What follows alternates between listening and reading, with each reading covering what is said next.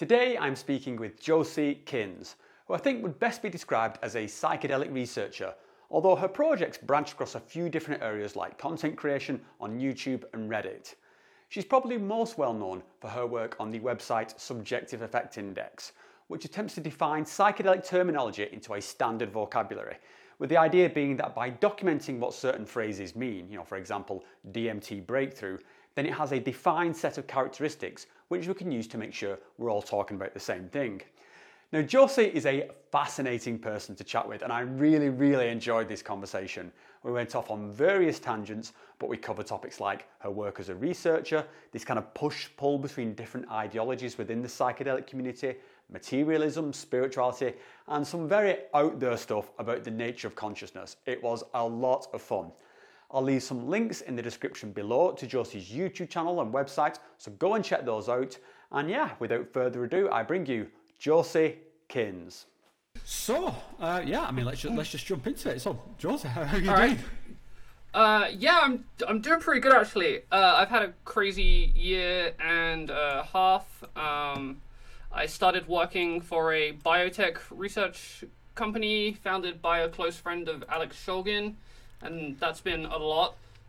Before I started that job, I was working minimum wage in a sex toy store, so it's a bit of a step up. I think we might like jump too far straight in. So let's backtrack a bit then, because you and I we've talked before, but maybe just for the sort of the folks at home, because I think one of the reasons we wanted to have this conversation is that you have had this very drastic change in sort of direction and changing sort of things going on with your life in the last 18 months. But let's just backtrack just very very briefly to where we were 18 months ago, because as you say, you were you had this like one focus over here, basically around the sort of based around your website and your Reddit and stuff, and of course the sex shop. Let's not forget that was in there as well. Right, that was funding me. so yeah, let's introduce who you were, and then let's introduce who you have become. Okay, sure. Well, I'm essentially the same person, but I guess a year and a half ago I was focusing on my website Effect Index and the Subjective Effect Index project, along with the R Replications community. I guess I've become a somewhat prominent online figure within the drug nerd Psychonaut community, mostly as the founder of Psychonaut Wiki is the most prominent thing I've done, although I haven't really been involved in that platform since around 2017, which I always try to remind people of. And I was doing that as a passion project, which I've been doing for the last 10 years or so. My main passion is trying to establish what I'm thinking of as a brand new field of formalized phenomenology that documents the altered states of consciousness from a formal academic standpoint, which kind of led me to create the Subjective Effect Index, which is the one that is currently online is a collection of around 200 individual subjective effect articles with in-depth descriptions, leveling systems, and then for the sensory effects, primarily visual stuff, there's an entire replications community that tries to produce image and video replications of what it's like to undergo those experiences. And I've been working on that for the last decade or so, and I'm still very much in that, but now I have funding from capitalism, so I have a lot more resources behind it now, which is nice. Well, I think that's, from what I'm gathering, I guess we can get into that. It's really what's happened is a transition from a kind of a passion project into a profession, it sounds like, which is, pretty...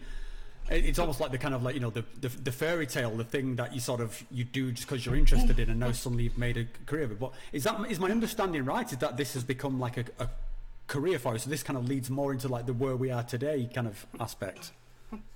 Yeah, pretty much. So I got picked up by a company called Mind State Design. It was founded by two guys, one of which is Tom Ray, who was a close friend of Alex Shulgin, and he's been trying to continue Shulgin's work, and another is Dylan Donato, who's more of a finance guy. And the company is essentially trying to correlate receptor affinities with subjective effect outcomes in order to design bespoke psychedelic therapies that can target specific altered states of consciousness instead of just saying I don't know, here's the entire contents of your subconscious, good luck.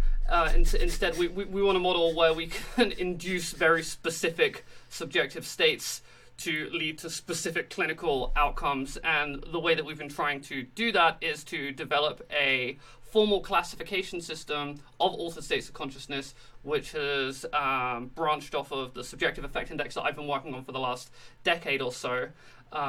We've been trying to overhaul that into a brand new version that's been based on a large-scale literature review of all known classification systems of altered states of consciousness in existence, which there are quite a few of. The subjective affect index was the most comprehensive one, but there's a bunch of other ones of varying levels of intellectual rigor and just general quality. So I've been looking at psychometric scales like the Altered States of Consciousness scale, Mystical Experience Questionnaire, MEQ 30, a bunch of different psychometric scales, and also really weird stuff like the DMT Nexus's Hyperspace Lexicon, the Erowid Psychedelic Experience FAQ, just anything that I can find. And then I've been putting them all into a system in which the terms are interconvertible. And it's essentially developed an overarching classification system which incorporates all of these other classification systems into something that's going to be published in a paper. And we are hoping it's going to be analogous to the DSM, but for altered states of consciousness instead of mental illnesses. And I'm getting regular consultations with leading experts in different fields and stuff to make sure that it's rigorous. Since I don't really have an academic background myself, I've just maxed all my skill points into this one very specific thing, and it's been really nice to get that kind of help. I've been talking a lot with a guy called Andrew Newberg, who's the world's leading expert in the neurological study of mystical and religious experiences. And he's helped me develop a new ontology or classification system of mystical and religious experiences as induced by psychedelics or other psychoactive substances, and that's been really fucking cool. And yeah, I think that's about it so far. I could probably talk about it for longer. Well, I think just a minute, just to what you've said there, and certainly this comes into where sort of you and I have sort of crossed paths a few times. You are plugged into like a fairly big net because you have been dabbling with in these things so long. You have got this quite big network going across things like Reddit, sort of the replication subreddit that you're no doubt I'm sure you go across various other forums, but also your own Discord server. Where I see you regularly. I get pinged where like you're asking questions out to your sort of the people who are within that community, and I always thought that was a really cool thing. That I think there's a kind of a bit of a cliche within these kind of circles that when people move into these kind of positions of status within the community, that they kind of adopt a kind of like I know best sort of attitude. And from yourself, I see that you're always kind of asking, and I think that's particularly now that you have moved into this into this position that you're in, this opportunity, and that has, like you said, it's not come from an academic barrier. It's come from pure like blood and sweat, which is very admirable, to be honest, Josie. I think it's really kudos to you for crossing that boundary. But yeah, I think there's that how you go across all these different circles of kind of like the visual replication through to this kind of cataloging of stuff. Yeah, I mean, it kind of blows my mind a little bit how you managed how you've got that much mental bandwidth. So when you say you put all your skill points into it, I think it's quite actually a broad set of skills that you're managing there. But can I just ask, like, in regards to, so I mean, what does this translate into? So you mentioned you're working with this company. It seems like you're trying to correlate subjective effects with certain, you'll have to forgive my kind of layman's language, but kind of like certain pathways in the brain or certain receptors. Yeah. And what's the output of that? Is this where you would it kind of says, okay, we need a drug that looks like this. Somebody go make it. So what I want to create is, and it's probably the thing that's going to be profitable from a biotech standpoint, is a predictive model where, say, if we have a collection of psychedelics, I think right now we have 30 different psychedelics where we have broadly assayed them, so we know all of the different receptors in the brains that they affect and to what extent. If we go through experience reports of those substances with a truly comprehensive classification system, and we label sentence fragments within those reports with the subjective effects or categories of subjective effects that they are inducing on a large scale. We can then... Oh, my headphone just fell out. 1 second. That's all right. Oh, you just got these. But yeah, we can then start to build up a predictive statistical model in which we can correlate receptor pathways with subjective effect outcomes. And what I want is a model that says, under this particular set of variables, say this person that's this gender, height, weight, age, this setting on this drug at this dosage has this percentage likelihood of experiencing this given set of subjective effects at these levels of intensity with these particular style variations, and that is likely to lead into this given therapeutic outcome to whatever degree that we possibly can. That's all plausible and doable. It's just a matter of building up enough statistical data where we can start to draw those correlations. And it's a big project. But now that I have, I've spent the last year developing this new overhaul of the Subjective Effect Index, which it has over 500 different labels. The one that's on Effect Index right now has around 200 labels. The Subjective Effect Index will be on Effect Index. By the way, it's not really trademarkable, which is probably a good thing. So we're hoping it's going to be sort of a universal terminology set for researchers and the general public to discuss, describe, document, study these altered states of consciousness. So yeah, I've taken this new system and I've started applying it to trip reports, and we're building up statistical correlations, but now I'm being given the resources to train teams of labelers so that we can start to do it en masse, preferably with every single trip report that is on the internet, which are, I don't know, it's probably about 50 to 100,000 reports, but that's going to take a long time. So we're starting with the substances that we have the receptor affinity data for, because there's a lot of obscure psychedelics out there where there's plenty of reports for them, but we don't know what they're doing in the brain because they're just randomized research chemicals. And analyzing those reports isn't particularly useful yet, but we'll get around to it eventually. So is this like, I mean, if we can put this in like fairly simple terms, so you're talking about like being able to like dial in and say, I want what people refer to as like a mystical experience, or I want an ego death, or I want, or you know, even I want the God experience, or something. Is that kind of where you're going? Or are you trying to like even more precise, like I want things that look like visually like this, or so if we can induce mystical experiences consistently, that would be great. If we could induce states of unity and interconnectedness consistently, that would be amazing. I'm not entirely sure how possible that is. There do seem to be some substances that induce it more readily than others, 5-MeO-DMT being the biggest one that I can think of. But it's not necessarily consistent and it's not necessarily sustainable. So I think what we're leaning towards right now is probably just having a model where the trip can be more predictable and psychedelic therapies can be more guided, essentially, and reliable. It's interesting that you mentioned 5-MeO-DMT, because I was actually having a kind of a bit of a debate with another sort of YouTuber personality regarding sort of 5-MeO-DMT. And I don't tend to think of 5-MeO-DMT as like particularly mystical. I've had things that have that, you know, with a lot of these psychedelics, they cross over into various different states. But for me, it very much invokes this non-dual, this kind of state of oneness. But I don't tend to think of that as the mystical experience. So I'm wondering, like within your sort of categorization, like, does that not kind of trip you up a bit that people are going to have different ideas of what these things are? Yeah, so when it comes to a mystical experience, I prefer the term transpersonal experience. But whether or not something is a mystical experience seems to be entirely in the eye of the beholder.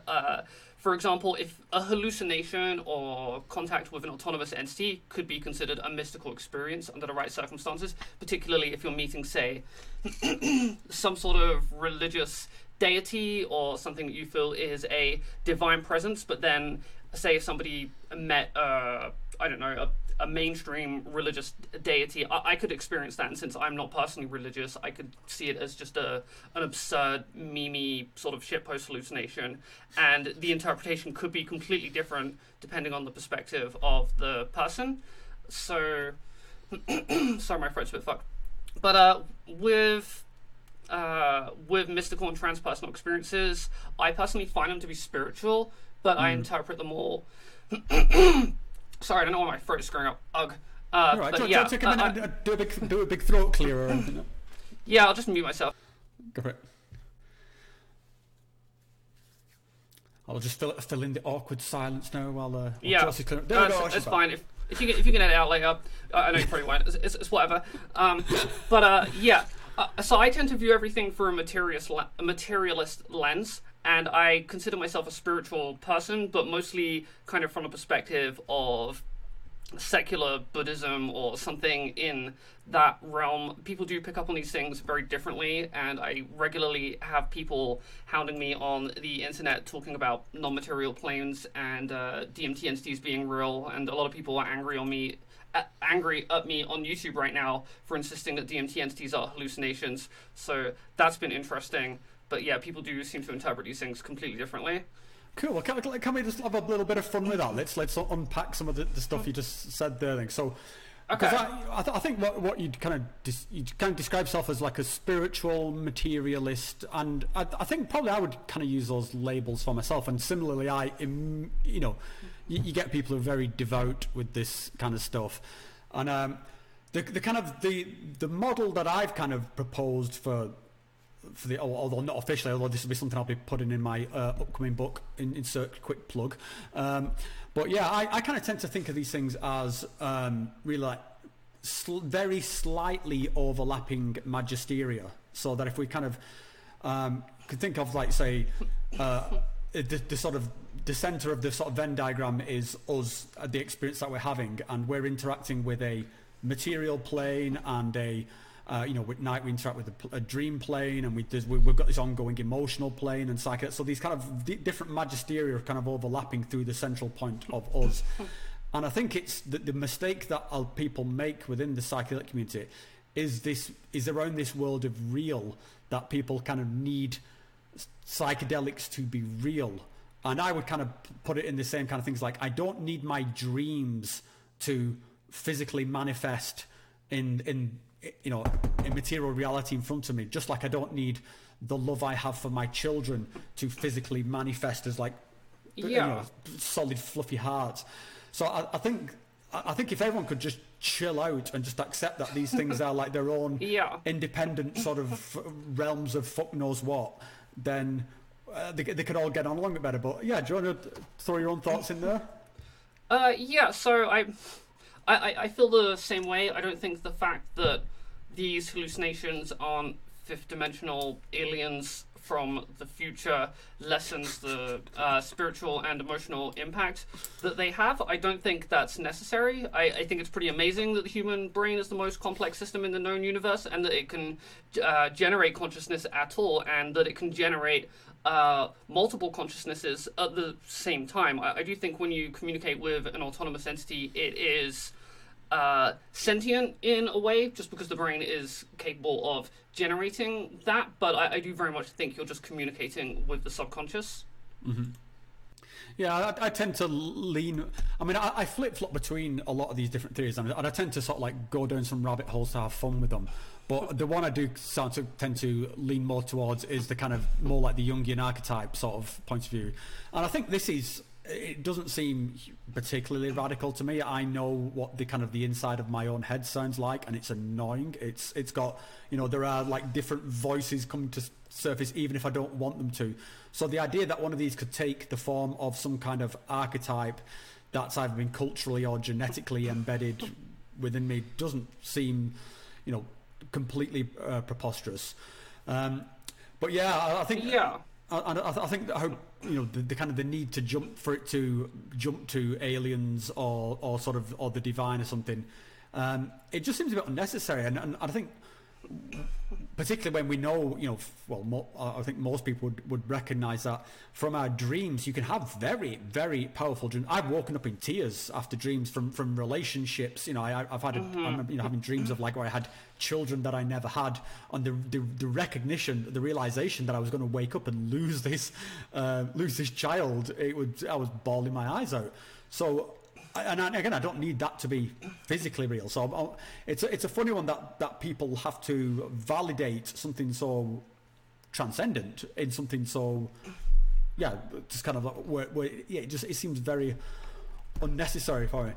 But if can just if you mentioned the kind of like the spiritual element, and I'm just being plain sort of devil's advocate here. So how would you define that part of it? Spirituality? Yeah. To me, spirituality is putting one's life into a bigger picture context that gives it a meaning beyond itself. And you can do that through some sort of mythology or story, such as, the standard Abrahamic religions or anything like that. Or you can do it through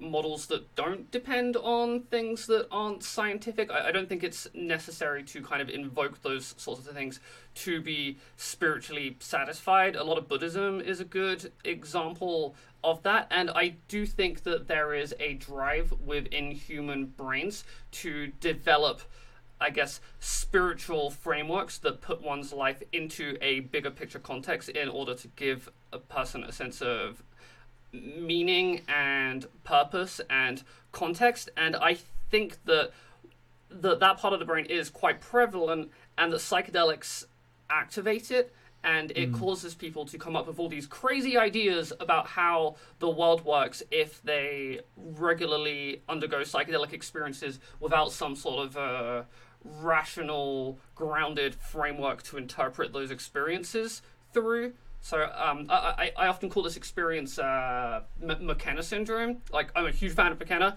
but I think that if you do a lot of psychedelics, your brain will start to come up with very interesting theories about how things work to put your life into a context. And if you're prone to new agey or pseudoscientific belief systems, then you'll start coming up with the stereotypical things that a lot of psychedelic users end up being involved in.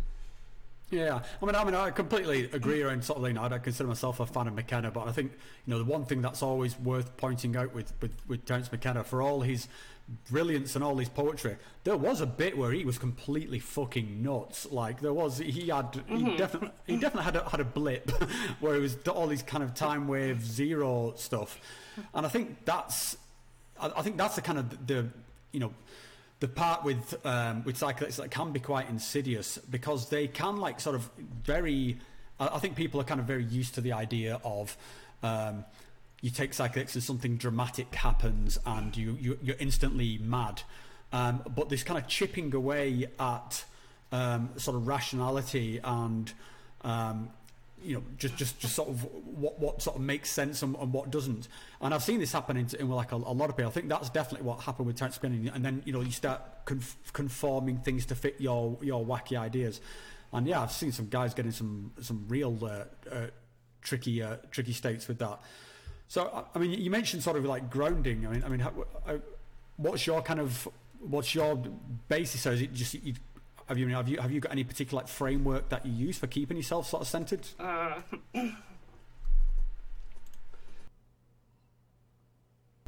So it's nothing that's particularly fleshed out that I could debate in a philosophy kind of context, but I tend to just view the world through a materialist lens.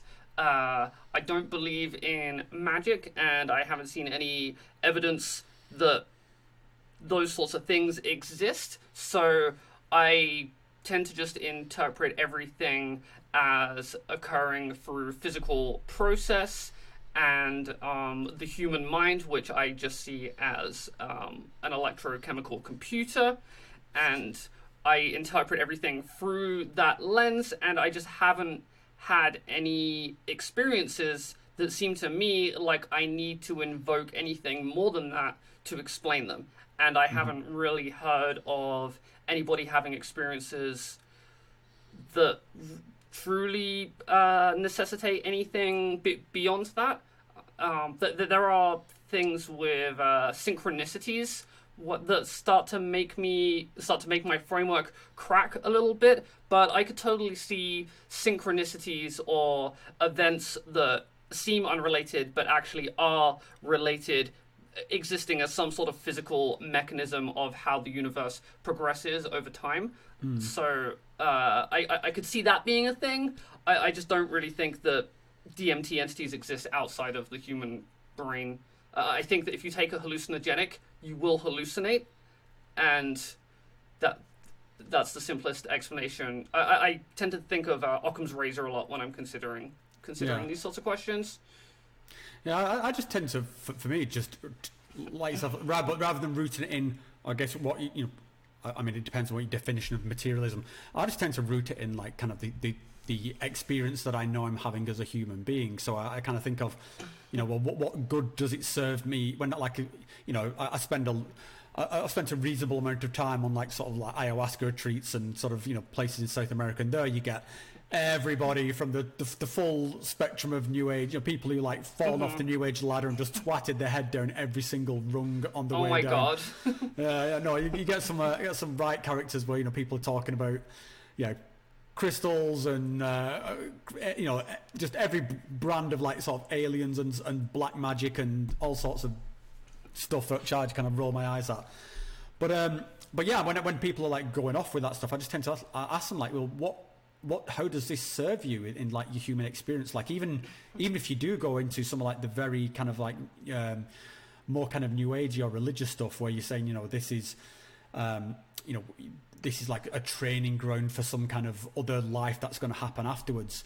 And my kind of thought is, well, I mean, sure, or if it's a simulation or whatever, like, then just surely the kind of the role is then to just make the best of this situation. Like, what good does it do for me to sit there sort of like wondering when aliens or Jesus is going to appear? So I can just, through that framework, just grounded it in my human experience, and my human experience is kind of in this material realm. But then, yeah, I mean, certainly I can definitely relate to the kind of flack you must get with, because people don't like hearing that sort of thing. But I must admit that, and certainly, you know, something I did last year, every so often I do get these kind of urges to just think, fuck it, let's just see what it's like to go absolutely mad, and just kind of really just fully immerse yourself in what more or less becomes a kind of a completely altered state of being for some amount of time. And that's kind of like what happens at one of these, like, you know, ayahuasca retreats, or when I did like DMT straight for a month sometime last year. And then it's things I could really empathize with guys like sort of Terence McKenna, how reality shifts, or how the base character sheet kind of re-rolls itself a little bit, and you start accepting things. So I was just wondering, have you ever like sort of, I mean, or maybe you have you ever just like felt like just going, fuck this, let's just let's check out Brain and let's.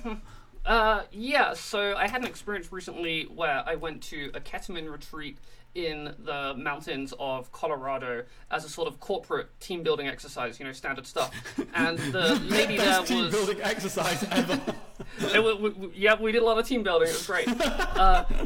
The lady there was kind of new agey. I loved her. She was amazing. And we did all sorts of Native American rituals and things like that. And man, I was into it. And I had the most beneficial experience with ketamine that I've ever had. And I've done ketamine countless times. But setting intentions, going through all these rituals, playing this weird mystical new agey music, having this lady doing prayers to various directions, like north, south, east, west, up, down, etc. All of that, it really contributed to the experience. I kind of see ritual as a way of hijacking placebo effect to guide the trip and make it more intentional and powerful. And yeah, that was the only experience I've ever had where I've gone ahead and done stuff like that, and it really did have a big impact on me. I remember being kind of an edgy teenager and hearing from people that, I don't know, you can only do ayahuasca with a licensed shaman in the rainforest or whatever. So I thought, fuck this, I'm going to do ayahuasca in the least spiritual locations that I can possibly think of. I did ayahuasca and I walked into a McDonald's. I did ayahuasca and I went to a pub or the cinema. And the ayahuasca gods didn't kill me or anything like that. But I guess the experience was also less impactful and less meaningful, and I got less out of it. So, yeah. I mean, that I sort just of kind of see that stuff as a tool. Oh yeah. I mean, I think that's where I would use the term sort of framework, and I can roll my eyes and cringe as good as the next person, or in some of the kind of religion almost that is springing up around the kind of like the ayahuasca scene in South America, which is very interesting because in fact like all the shaman that I know in South America would completely reject that kind of religious aspect of it. I know there is some kind of, I spend more time in Peru. When you get to Brazil, there's more of a crossover with it into like Christianity, where you go into like the Santo Daime church and stuff. Oh, that's weird. But the way they kind of, in Peruvian Amazon, the way they kind of view it is that there's nothing supernatural going on here at all. This is completely natural because it's the plants. They kind of revere the plants, and so it's they don't see anything particularly spooky about these experiences. But I certainly found like immense value in taking part in these traditions for like similar reasons, like you just said. And I go and hold my hands, but I go and culturally appropriate the fucking shit out of that. I'm fully gabbed up in all like the Peruvian sort of Shipibo gear. And yeah, I think you're right in that it's kind of tapping into this placebo sort of mechanism, or whatever that is, because it's such a not understood thing. But it's the way I kind of think of it is you're signaling to yourself, you particularly when you go into one of these retreats and you go into like a ceremonial space, and there is an air of reverence to it. The kind of the air of reverence is genuine, because you kind of you're revering what's about to happen, and you're recognizing that you want everyone in the room to have a good experience, and you want this to be a good event. And I think there's something very beautiful about that, and particularly when you get I've been in sort of ayahuasca ceremonies, and like the shamans have been over like sort of singing songs, and I'm just thinking, Jesus Christ, what a fucking amazing just slice of humanity, that I'm sat here on this mat in another country completely off my tits, and there's a guy here who is singing for my spiritual well-being, my physical well-being as well. And it doesn't matter whether I believe it or not.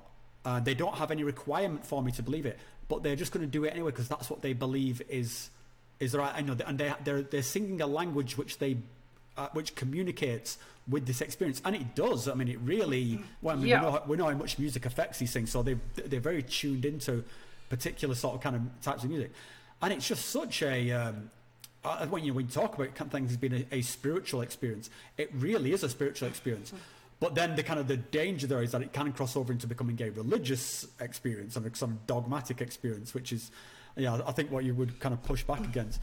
But it's interesting that you've had that experience, because I think last time we talked to you, I think you were definitely more towards the kind of like, no, this is all bullshit side of things. Yeah, I guess I was. I mean, I hadn't experienced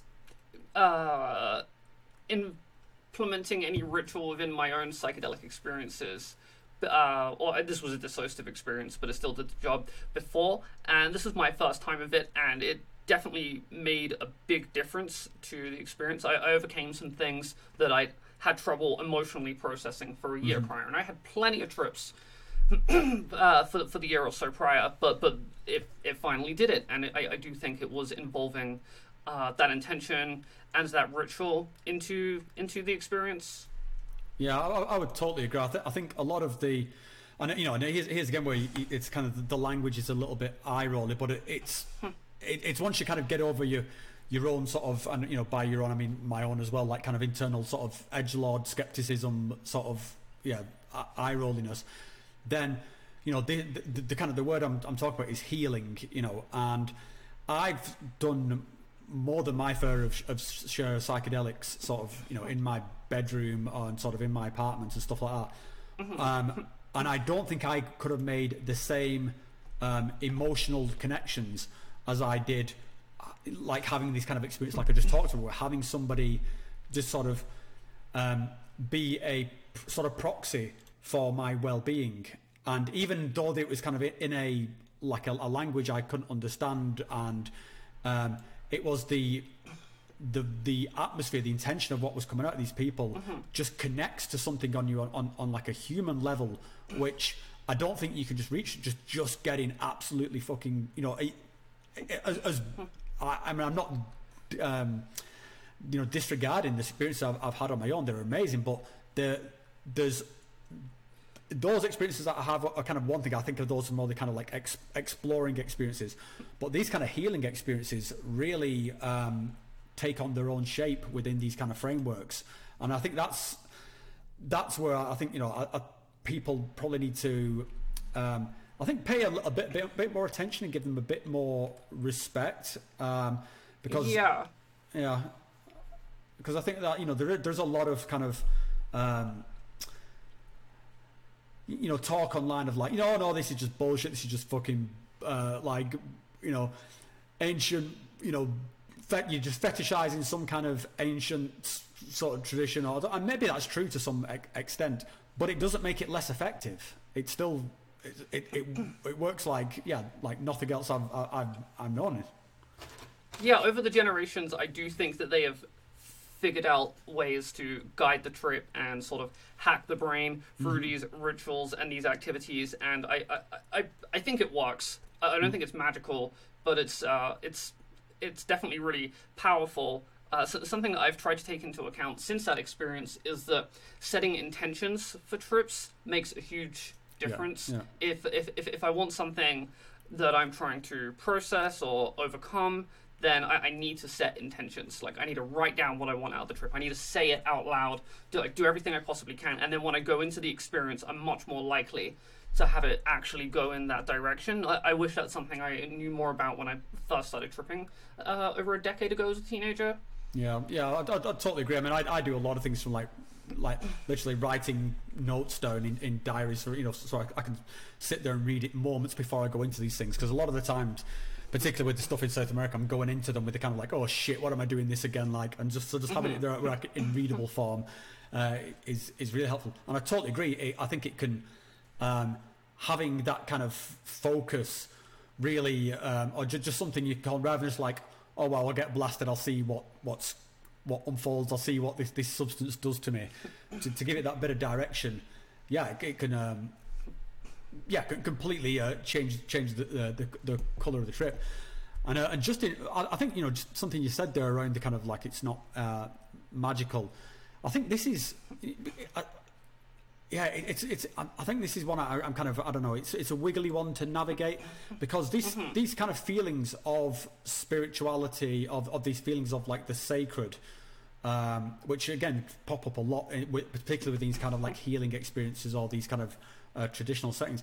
I would agree it is not literally magic, as in like the lots of sort of Merlin the magician and that kind of stuff, but it certainly evokes the sense of something far bigger and more expansive than myself, which then feels incredibly real and transformative.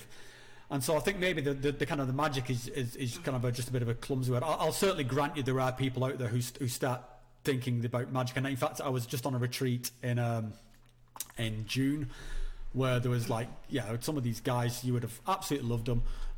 They were talking about like they were under attack by black magic, and they were being they were black magic poison darts, invisible poison darts are being stabbed into them and stuff like that. And I was just interesting.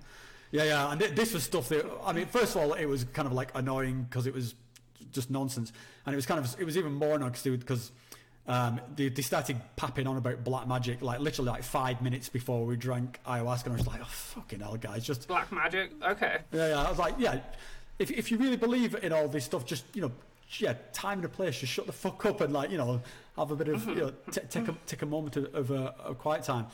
So I think that's maybe something, and this is where I think your work with around subjective effects and the language that you're putting together around this stuff is really interesting, because I think there's something there where it allows to parse out magic, from just kind of some altered state. And that, I think maybe the thing which gets people's back up there is it almost sounds like it's being dismissed just to call it like an altered state. But I don't know. I mean, have you any thoughts around that? Yes. Hang on. I'm going to swap my headphones around because I think they're actually in the wrong ear, and that's why I need to keep adjusting them. Oh, it's all right. This is all part of the magic, Joe. So we're getting like a real insight into what goes on. So yeah, genius psychic out by day, but she's just like clumsy as folk by night. That is definitely true. Okay, what was the question again?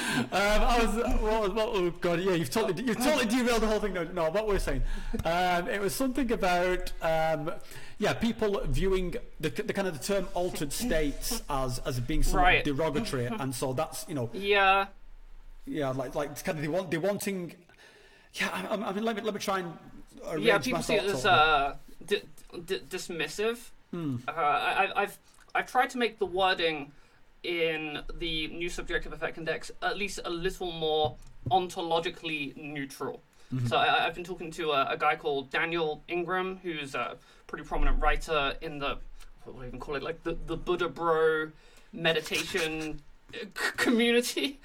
He's really smart guy, and he's encouraging me to be more ontologically neutral in how I describe these things. So instead of calling an effect delusion of telepathy, maybe call it perception of telepathy, and just little things like that. I guess I can see why people think that it's dismissive, but I'm trying to get to a point where the descriptions just document the experience and have as little bias or comment on whether or not it's actually a real experience within them as possible. That's something I've been trying to get a little better at in general. I don't know if this is related, but I've had a lot of people say that to describe these things at all is some sort of a sin. Like I'm unweaving the rainbow. I'm taking away the magic by putting words to it, and I firmly disagree with that kind of a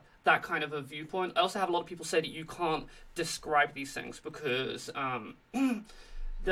words will never fully capture the experience. And while I agree that that's true, I also think that that's true with using words for literally anything. I think words and labels are inherently reductive and will never fully capture the subjective experience of something, but they can be pretty good at it. And I don't think the psychedelic experience is a unique exception. I just think we need to develop a terminology system to discuss and describe those things, and then we can go from there. Yeah, I think, I mean, the thing with, I would totally agree around the kind of, that words are never going to sort of do it justice. But I mean, like you say, it's the same thing. Words will never describe sex. I mean, what are you going to, and you can, as long as you agree on, definitions of stuff, then you're going to get in the same sort of linguistic ballpark. And I think that's kind of good enough. And where I try and go with my sort of attempts at it is, to really kind of, I focus more on the narrative aspect and kind of my journey, like, and I turn it into a kind of a story. I absolutely acknowledging that this is nothing like it, but I kind of, without being too up my own ass, I'm trying to sort of, I guess, more related to kind of like poetry. Like I'm trying to invoke something rather than sort of literally describe. So when I, because when I do something like a YouTube video, which is a trip report, and I'm relying upon visuals provided by other people and stuff like that, those aren't my visuals, and it's not, it's a 2D representation. So I try and like think, okay, well, what did this actually mean to me? Like, what was I experiencing here? And so I kind of like put it into these kind of terms of what it felt like. But if I can just rewind to kind of what you were saying around the sort of perceptual telepathy and delusional telepathy, and if I could just like sort of poke around with that for a bit, because I telepathy experiences specifically. Yeah, I mean, I suppose, because I think what kind of pops out, it seems like it's this need for it to be real, like I want to say, like material real. Because I think if we use the word telepathy, then I mean the thing that springs to mind, this is X-Men sort of stuff. We're talking about sort of mind-to-mind communication, and wireless. Yeah. Communication. Yeah, which just sounds absolutely horrific that other people start chiming on inside my head. Right. But I think people experience it a lot on psychedelics. I definitely have. Oh yeah, for sure. I have had that experience. But I would describe it as telepathy without it ever having to be rooted in material reality. Because but I think that also leaves it open for it to be like, you know, whatever it is, in any kind of in any realm. So, you know, if tomorrow there was absolutely scientific evidence that there is a pervading field of consciousness, and that we're acting as kind of receivers for it, and we're kind of interacting in a way that like mass interacts with gravity or something like that, then yeah, I think that the telepathy aspect could still sort of work, because it's nothing to do with what's going on in the material world. It's happening within this kind of consciousness field at that point. So I think that I can see why that term of delusion of telepathy would sort of get people's backs up, because it completely dismisses it. Whereas I think perception, again, I know we're playing language games here, but I think it does massage the community a little bit. I think delusion of telepathy is too dismissive even from my own perspective on those experiences. I'm completely open to the idea that that mirror neurons are doing something, that people's psychedelic experiences are more similar, that shared hallucinations can be a thing, that primate brains under certain circumstances can synchronize with each other, or that human beings can communicate with each other through subtle types of body language that we're not even consciously aware of, or that science isn't even consciously aware of. And I do also think that there's a lot of I'm trying to think. What's it called? Theory of mind. The system that you develop as a child, where you realize that people know things that you don't know, and vice versa. I do think that that is quite often suppressed under the influence of a psychedelic. And when you combine it with those other factors, I do think that brains likely sync up to a greater degree than people are aware of. I've done some reading into mirror neurons, and it seems quite interesting. I think that that can lead to experiences that would seem very similar to an experience of telepathy without actually being telepathy in the traditional sense, or how people usually consider it. Yeah, I think I've certainly had experiences of telepathy, of, you know, again, using the word very sort of loosely here, but where it felt like it was like, that's how I would describe how I was communicating with the experience, and with the kind of the autonomous entities that were within that experience. It was this, there was an entirely open and transparent communication going on. And particularly one of the ones that really sticks in my head was within one of these ayahuasca retreats, and I was looking around the room, and it did feel like we were all inhabiting some sort of like ethereal plane of existence, and that we there was a lot of what felt like one kind of phrase that gets used is like boundary dissolution, of where it just felt like there was no end of me, and you know, everyone was just kind of flowing into each other. And I've certainly have had that experience a lot, you know, even at home with my wife, where it's just it just feels like you just merged into one sort of like virtual reality metallic blob of, I don't know, and that you're having the exact same experience. Well, I mean, to me, I think that's interesting. I don't think it matters if we're having the exact same. I think what kind of matter is that I don't know. It almost becomes its own separate thing. Like it is just, that's what it is. It's just boundary dissolution. You just merged somehow. Right. So that to me sounds less like what I would think of as a perception of telepathy, although it's definitely involved, and more ego dissolution, or unity and interconnectedness, where your sense of identity and self becomes expanded to include that which you previously considered separate from yourself, which often is your immediate external environment and the people around you, particularly if they're a close romantic partner, is much more likely to happen. And it can feel like you're one unified system of behavior rather than these two separate entities. And that separation was an illusory construct of the human mind.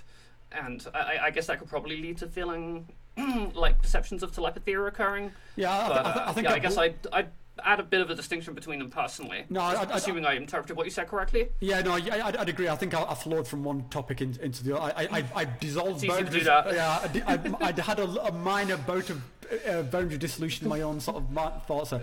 But yeah, no, That happens. I've what I was kind of getting at is that I've had these moments of kind of like group telepathy where it's it was kind of I think that this is one of the things that kind of jumps out to me is when you have a lot of these experiences and where you find yourself having to use words which previously might have been uncomfortable with. Because I remember having my first kind of like spiritual experience and thinking, shit, that was a spiritual, like, what am I going to do now? I've just been like a die-hard fucking atheist for like the last 20 years. Like, how am I going to start using this language? And it's a similar thing with telepathy. It's like, all right. What did you do?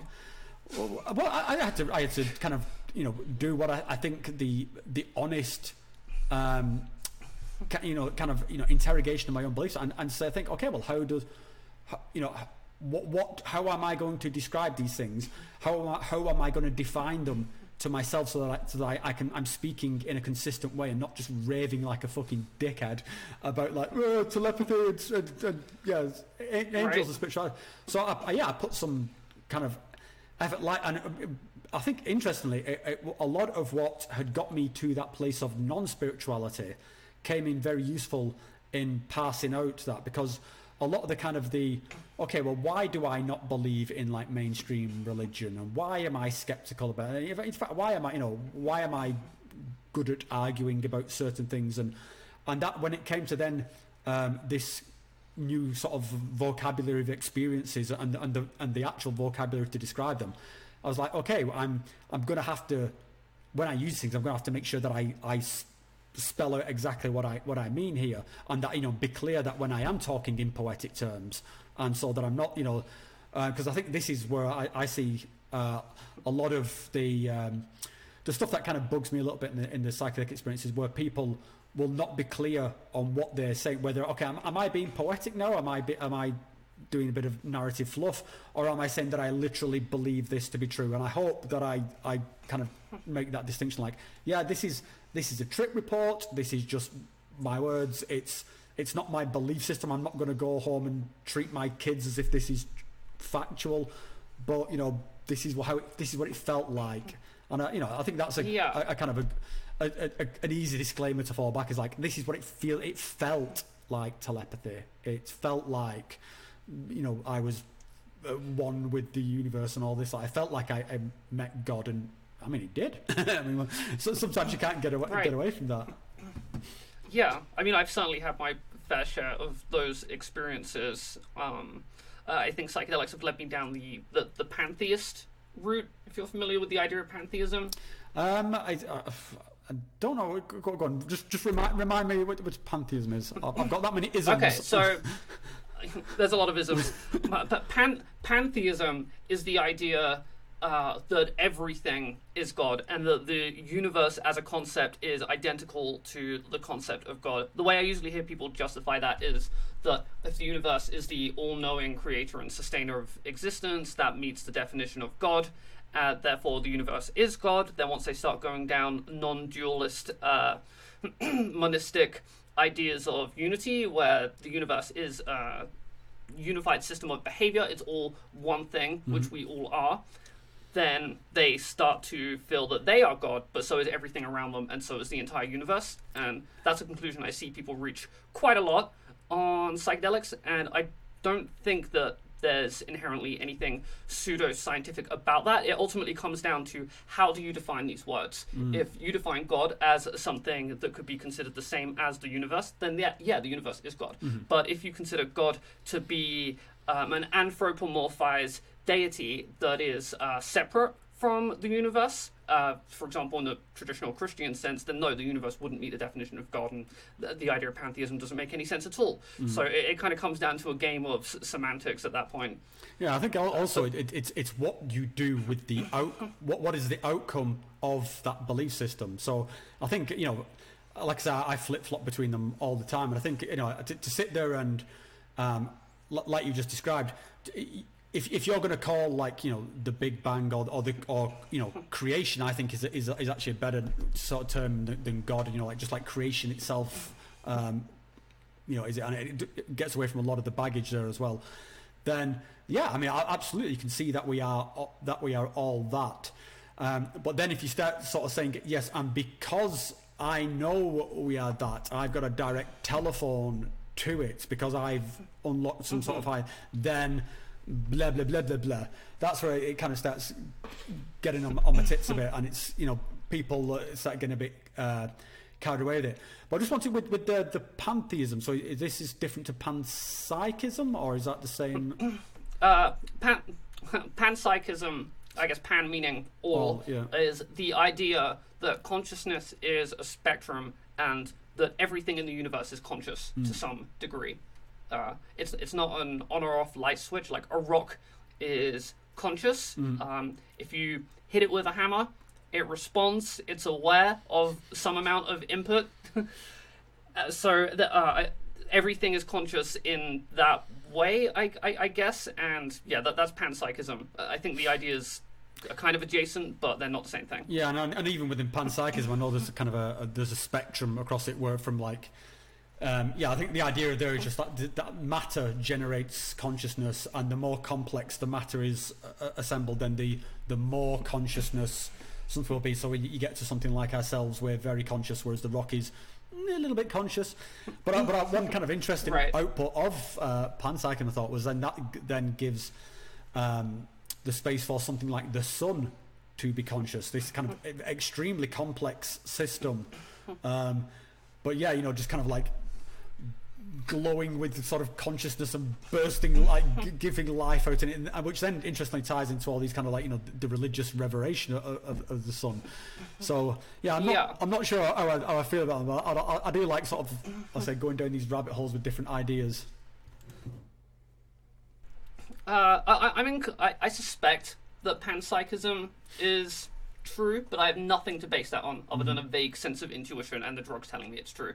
So I wouldn't try to assert that claim in any kind of a formal setting, but I suspect it's probably the case. I don't know if you've heard of the soft and the hard problems of consciousness, but it is one solution to the hard problem of consciousness, and it seems plausible to me. Yeah, I actually heard a podcast with someone doing a really good case for panpsychism. And again, when I first heard it, I thought, this guy's bananas. But then as it went on, I was like, okay, it's kind of it's quite hard to poke holes in.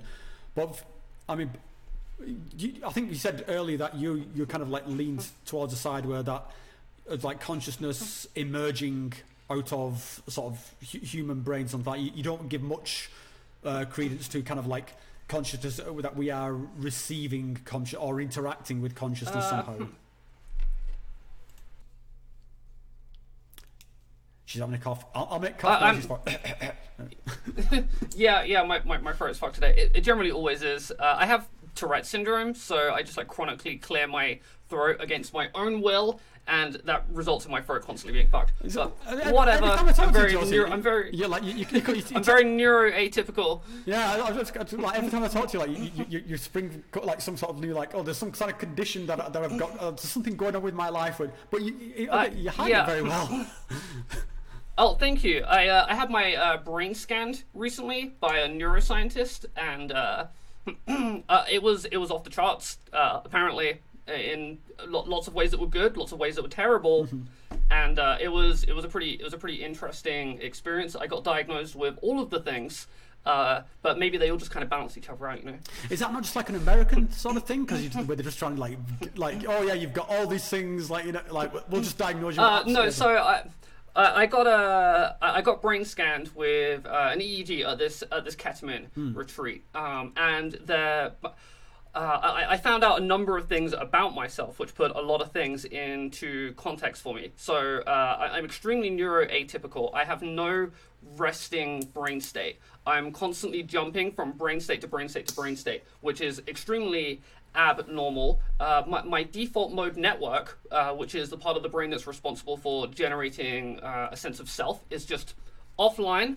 It has almost no activity at all, which probably explains why I'm persistently depersonalized. Like I have no sense of self or identity or agency whatsoever. Like I'm talking right now and there are words coming out my mouth, but when I use words like I and me, it's more just a grammatical construct. It's more of an autopilot feeling, and it's just happening as a sort of autonomous program, like I'm some sort of electrochemical system that's responding to sensory input with pre-programmed responses. So that probably ties into why I don't believe in free will, because I don't even experience that illusion of free will.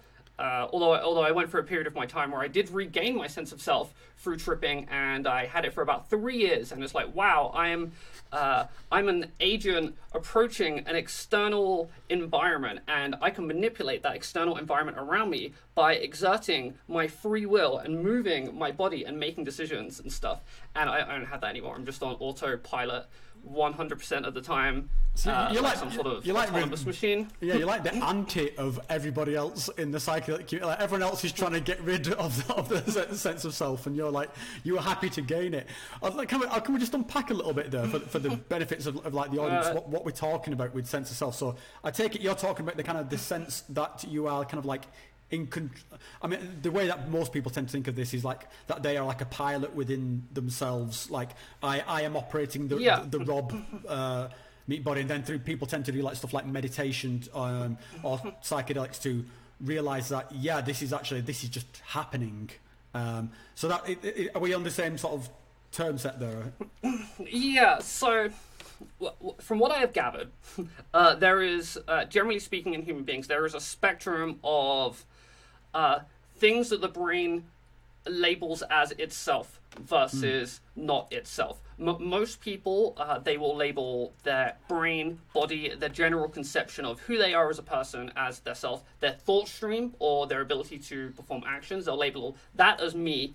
And then there is, at some point, there's a delineation that's kind of arbitrary where it becomes not me. When people go through experiences of unity and interconnectedness, that system of what is included in this conception of me expands to the point where it can include a person's internally stored model of reality, which in modern day humans is just the universe as a whole. So they'll think, I am the entire universe. I am everything that I know to exist, everything that is in my internally stored model of reality. That I would consider to be the highest level of selfhood, as in the most concepts that a person has in their model of reality, it has their sense of self applied to it. And then on the other end of the spectrum, there's depersonalization, which is where I am, where I don't have a sense of me-ness or selfness applied to anything. Like I'm not going through a state of unity or anything like that. I just don't have a sense of self. So none of it feels like me. My thought process don't feel like me when I do things. It doesn't feel like me. It's more the way that I can describe it to most people is a lot of people do enter that state sometimes when they're performing an action which are not really paying attention. So you go for a long drive and then you get to the end of the drive and you're like, oh, I was on autopilot that whole time. Wasn't really paying attention and now I'm just here. It's like that, but just all the time. And it sounds terrible, but I seem to function and I seem to be emotionally well adjusted somehow. So yeah, so whatever. Does that not sort of have any impact on like sort of your ability to like say form like meaningful connections with sort of things, things around like how you place yourself within either these experiences or within relationship with others, or is it just that you're kind of it's just happening? But you're still getting value from it somehow, or is there something there to receive the value, or? So this mind-body system is still receiving value and positive experiences from the world that is around it, but there's just no sense of self applied to it. And I've just kind of learned to live with that at this point. I've been like that since the age of 14, apart from that 3-year period where I temporarily regained a sense of self. and yeah, it doesn't seem to make much of a difference. It did implement certain biases into the subjective affect index because for a long time I thought that ego death was an extension of long-term memory suppression, because when I go through ego death, my sense of self doesn't disappear because I don't have a sense of self in the first place. So I only know that I'm going through ego death when I can no longer remember my name or what I am as a general concept, rather than when my sense of self or identity has disappeared. So for me, it's like, can I remember that concept? Can I recall that concept? So I always put ego death in the subjective affect index as a side effect of long-term memory suppression. So I had like memory suppression, starting with short-term memory suppression, leading up to long-term memory suppression, and that, in my mind, was ego death. And I since realized over the last couple of years that that was a bias that was implemented into it entirely through my extremely unusual brain, and that's not how it is for everyone. So I guess it has impacted some things in a minor way, and that's the only really clear-cut example that I can think of. Yeah, ego. I'm not even. You can put out a lot of words that try and come near it, but it's I think it's the non-existence of me. I don't know. Well, the term ego death is colloquial and does not refer to anything specific. I did a lot of research into the term, and I concluded that when the term is usually used, it's largely arbitrary. There are multiple different types of ego death that can be triggered by different things, and I've identified all of those different types. But generally speaking, if a random person says ego death, they could be referring to anything. They could be referring to a DMT breakthrough in which their sense of ego wasn't affected at all. But they call it ego death because it was intense. Yeah, I mean, to be honest, I've even come across that with people using the term breakthrough. And this is something, I mean, we were talking recently around the eMesh as a device for this kind of like one-hit breakthrough. And I've had people try that device and suddenly realise, actually, they'd never broken through. They were like, they had no idea what they were talking about until they had this. Yeah. Oh, really? Yeah. And because, I mean hey, your video's gone. My video's gone. Uh-oh. Yeah, and your audio's all roboty. Oh shit. Okay, so what's going on? This is supposed to be the good solution. Right, let me see. That's all right. Anything going on? I'll just make sure I've got to close a few things down. I'll tell you what. Video will return when your internet improves, it tells me. Oh, see, I've not got anything like that on my side. I think what maybe we can just trust in because it is doing this local buffering thing, and we'll trust in the technology gods that it will reconcile all. But yeah, people suddenly. I can hear you all right now. You can hear me, okay, good. So, yeah. So people suddenly realise that they didn't know what a breakthrough was, which is it's kind of understandable with something like DMT, because even at the lower doses it's still so absolutely fucking bonkers. But again, this is something I'm going to try and spell out a little bit in my this kind of book I'm planning on writing, which is I'll just do a quick shameless plug. So yeah, I'd be curious to hear your conception of ego death, and we can compare notes. Yeah, sure. Like I said, I think it's one where I'd have to, I'd have to jab it a lot to put words. So just give me a little bit of wiggle room. When I experienced it again, so like when it was one of these things where it's like, shit, that was ego death. There's no other word for it. It was awareness without anything that I would identify as me being there. There was something was happening, but there wasn't anything there for me to reference or be scared of or feel like I was losing something or gaining something even. It was just a very, if it's a word like voidy, but I mean voidy makes it sound black and dark and like there was nothing. That's not what it was. There was an experience. It was very undefinable. Like I couldn't say, oh, there was a light coming from over there, or there was a dude there. It was just a happening. So very like sort of Big Bang, and I get this is why what a lot of the kind of the religious stuff could tie into it, it's like, if Genesis starts with in the beginning there was, this is like in the, you've not even got to like there was the word or anything like that. This is like before the word was spoken was ego death, and it's and I think the bits where it can be jarring or sort of or disturbing are on the way in and the way out, because in the middle there's nothing there to be jarred, and I think the people who freak out on it haven't quite gotten there yet, or are sort of freaking out on the way in. So yeah, I don't know if that's how I would kind of put it together.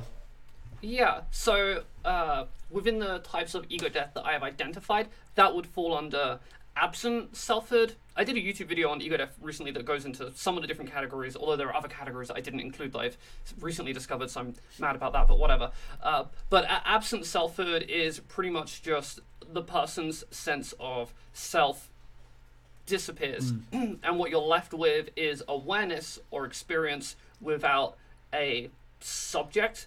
So there's experience coming in, but there's no you to comment on it, to think about it, to interpret it. It's just pure awareness by itself without a subject. And yeah, that to me, that's what, when I say ego death, that is what I am referring to. I'm referring to absent selfhood. Your sense of selfhood is gone, obliterated. But when other people use it, it can refer to all sorts of things. People often use it as well to refer to experiences of unity and interconnectedness or non-dualism. But I would say that that's a little counterintuitive, because your sense of self has actually expanded in a lot of ways. It's including more concepts than it did previously. So I think it's a little silly to refer to that as ego death. But generally, as far as I can tell, in most cases, when people use that term, they're just referring to a general disruption in their sense of self or selfhood, which I guess does include unity or expanded selfhood. Yeah, I think this is another, I think what we're talking about is another reason why the work that you're doing is so. It's certainly what drew me to things like the Subjective Effects Index, because to have a common vocabulary for this stuff, I think is. I would be a bit, I think probably wrong to say it's critical, but it's so beneficial. Just like, it's like having a common vocabulary to discuss terms of law or terms of education. It's you just need it, and I think then once you've kind of got that baseline, people can go off and start using things in more poetic ways. But yeah, it's. I think again, super kudos to you for taking the time to document all this stuff, because.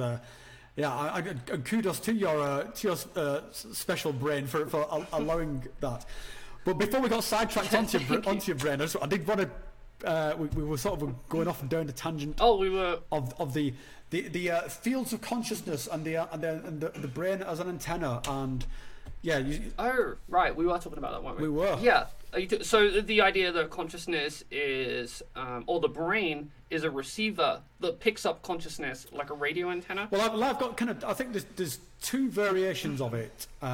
So there's that one which I kind of not super keen on. So yeah, the idea that we are, it's literally just being beamed into us like a TV signal or something like that. And then the other one, which I think is slightly more interesting, and I kind of I'm putting some effort into kind of like okay, is that it's more of an interaction, and like a similar to the kind of the example that's used is how kind of space time is the interaction of sort of objects of mass are creating like an interaction of gravity, which is creating a kind of like a field which things are interacting with, and that. Sort of conscious systems, so we are biological systems and there is data processing going on here, but then something is emerging out of it which is kind of giving rise to something even greater. And yeah, I just want I'm wondering like so wait, so I'm just trying to compare the two versions of it. So one of them is that consciousness is elsewhere, and the brain is a radio transceiver that is picking it up. And then the other one is basically the opposite, that it's generating consciousness and then putting it out into some kind of a field. Yeah, so yeah, like let's say like the first one is that you are a a fairly dumb smartphone, and you are receiving YouTube, and you are playing the Josie YouTube channel, at me to give, and that's what I'm interpreting your personality. And the second one would be that there is you are Josie, the biological system here on Earth. You are as material as you and I think that you are, but there you are interacting with something as yet undiscovered. There is something emergent, which is kind of like I say, some kind of pervasive field or some sort of whatever kind of particular bit of like sci-fi tachyon interaction nonsense you want to apply to it. But does this go into concepts such as the collective consciousness? I guess it could do, but I don't necessarily think it needs to do that.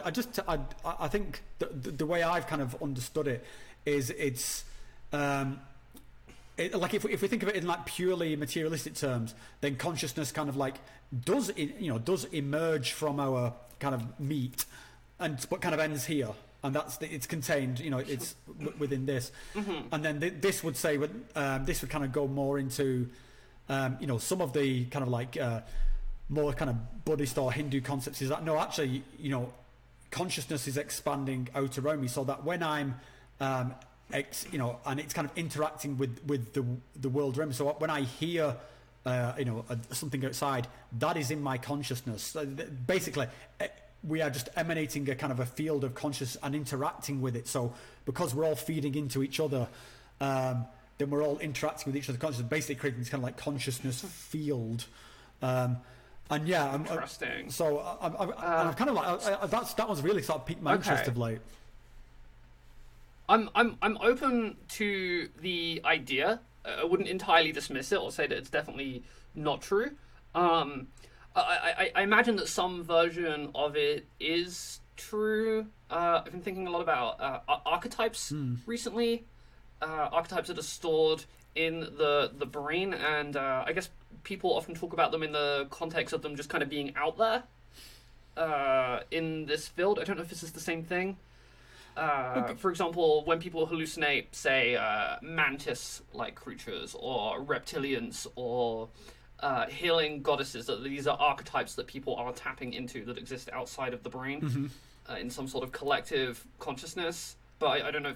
Yeah, it could be. I feel like I'm overlapping a lot of different ideas here. Yeah, it could be. I mean, I think that like the archetypes thing is definitely interesting, because I've certainly had those kind of experiences. And again, when I was coming from like a completely skeptical view, and I was like, what the fuck is all this Mayan sort of imagery just pouring out the ceiling? Like I've got no stock in. I have some thoughts and feelings about the Mayan and Aztec imagery. Yeah, go for it. Being prevalent in. Well, okay, so when I first started experiencing psychedelic geometry as someone that's quite young, I didn't use the term psychedelic geometry. The first term that came to mind for me was Aztec fractals, because to me they just looked incredibly Aztec-like, and I always wondered why are these Mayan and Aztec and other. It's mostly Mayan and Aztec, but people talk about Egyptian and Hindu stuff being involved as well in their geometry. Are we just seeing that in our psychedelic geometry or psychedelic hallucinations because we associate those societies and those cultures with this thing, and it builds up an association? Or maybe those societies and those cultures were influenced by psychedelics in some way, and they tapped into something that was already in the brain and put that kind of art out there, creating something that then people later experience and put the two together and think, why are these things the same? Or maybe the same process in the brain that generates geometry is related to the same process of developing artistic styles and languages and pictographs and stuff, so that it's all kind of the same thing. And that's why they are related. I think it's probably some combination of all three of those options, but it's something I've really been fascinated with for a while. And when we're talking about archetypes and things like that, I'm starting to come to the conclusion that there are concepts embedded within the brain from birth that are much more detailed and coherent than we would necessarily assume. It's not the tabula rasa situation, or however you pronounce it, where people are born with a completely clean slate and then they absorb all concepts externally. I do think that some things might just be in the human brain or the mammal brain or the reptile brain from birth. I think concepts of insects are a thing. I've heard that a lot of people experience snakes. Yep. I remember hearing a story that I have no idea if this is true, and I suspect it's not true, that Inuit tribes up in very icy places, very far north, where there are no snakes, would report hallucinations of snakes. And I think, is that just because a snake is the most basic animal? It's like a cylinder with a head on the end, right? So maybe they're just kind of coming up with that idea independently. But then, this is going to sound kind of silly, but there's a lot of videos online where you put a cucumber on the floor and a cat is afraid of it because they think it's a snake, even if they've never even seen a snake, right? So they have a concept of a snake embedded within their brain, and I don't see why that couldn't go deeper. I don't see why we can't have concepts of, Jungian archetypes like wise old man, grandmother, different plants and animals just vaguely embedded within the brain from birth. And I think the archetypes might have built up from an evolutionary standpoint over time like that, rather than it being out there in some sort of collective unconscious. It seems entirely plausible to me, at least. Yeah, I mean certainly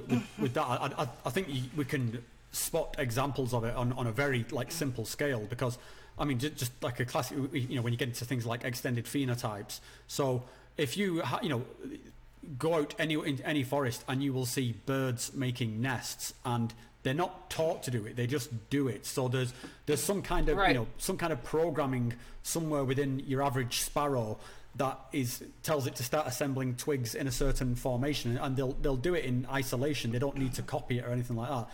So this idea that we could also have, and I know people would kind of recoil a bit from the language I'm going to use, but again, if we think of it in terms of extended phenotypes, I think it works.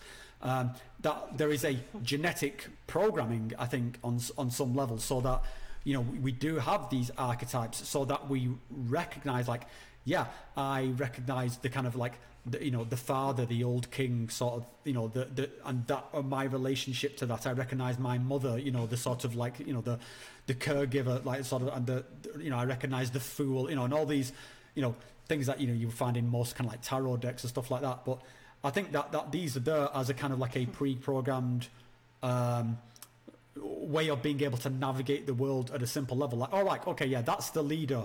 Follow. He's the strong one. Follow him. Or he's the bell end. Ignore him. And just being able to sort of So that when we tap into the unconscious or the subconscious, that these things appear very fully fleshed out, because even if we do take it at the purely materialistic level, then we have got this amazing amount of biological computing power.